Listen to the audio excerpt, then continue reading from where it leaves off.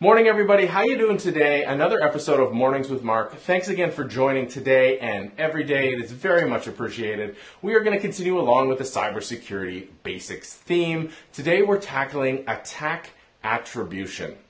Now, I am probably going to be face-palming the vast majority of this episode because this is a frustrating point. This is a pet peeve. I hope that I can shed some light on the subject for you all. Attack attribution, simply put, is figuring out who is behind a specific cyber attack.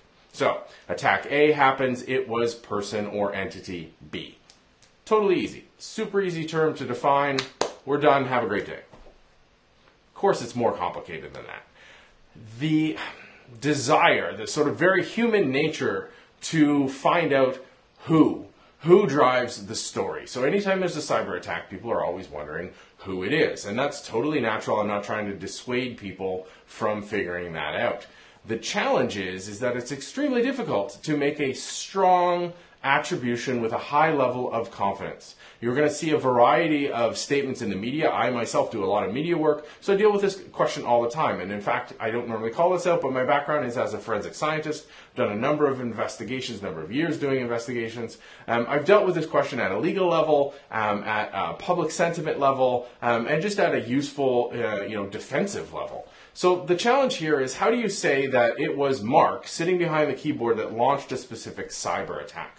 And the answer is, it's really hard to do that. You can normally find little pieces of evidence. The way I kind of normally use a couple analogies to relate this is that when you're dealing with a cyber attack, there's a whole bunch of pieces strewn across the internet that you need to pull together to assemble the puzzle. The goal is sort of, to get as much information as you can to sift through it in order to get these pieces of a puzzle. And you can normally find different properties or attributes of an attack that will point to an entity, but you won't be able to tie that entity to people unless they make a massive mistake. And even then, it's really hard to figure out whether there's a false lead or not. I'll walk you through this with a real-world example because I think it's easier.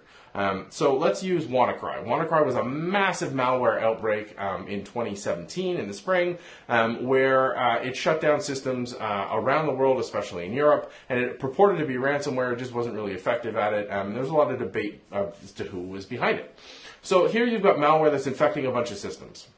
So one of the attribution phases is collecting this malware and making sure that you know each infection is in fact from the same strain of malware, or that these strains are related. So you find, system A, okay, you get the malware off of it and you look at it and go, okay, here's what it looks like. You pull it off system B and you go, oh, it's the same thing. System C, oh, it's the same thing. System D, it's not the same thing, but it's close enough that it might be related. It might be just a mutation or an extra change. So we're going to say that all four of these systems, A through D, were attacked by the same campaign or the same entity. Now you start to look for attributes as far as, okay, it talks back to a certain server in the back end to get the ransom key. To update that back-end system to let the criminal know. Okay, what do we know about that back-end system? There's a little bit of pieces here or there. We know this IP has been used in different attacks before. We know that this IP has also attacked system E. Okay, well now we've got more pieces of the puzzle. But at no point does that relate to Mark behind a keyboard typing and attacking people. For that, you need information on the server, or you need a confession from me, or you need something else. The point is, even with a deep dive investigation into an attack, from your perspective as a victim, it's really hard to figure out the entity behind it, let alone who's behind that entity. And that's why attack attribution, it isn't that useful for most people, unless you're in law enforcement or nation-state politics. Figuring out who attacked you isn't that useful. Figuring out the category of attacker is extremely useful. So being able to attribute the attack to a specific category, is this just sort of a script kiddie, a random drive-by, it wasn't intentional, it's not directly related to a revenue generating stream? Okay, I can set up automated defenses. Is this sort of mainstream cyber criminal where somebody's trying to make money off of me and I'm just an unintended victim because they're just launching and scanning the internet for vulnerable systems? Or is this a targeted attack? Has somebody picked out me and are they coming after me? Those three categories are really all you need to know from an attribution perspective.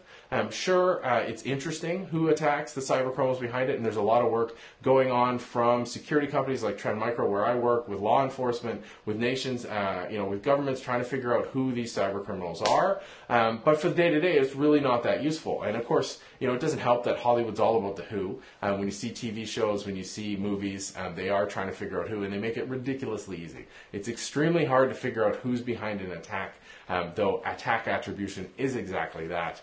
Far more effective is figuring out the category of attacker. That will actually help you take steps to protect yourself, and that's really what this is all about. What do you think? Let me know. Hit me up online at MarkNCA for those of you on the vlogs, and the comments down below. As always, by email, me at markn.ca for everybody, including the podcast listeners. Hope you're set up for a fantastic day. I will talk to you online, and I will see you on the show tomorrow.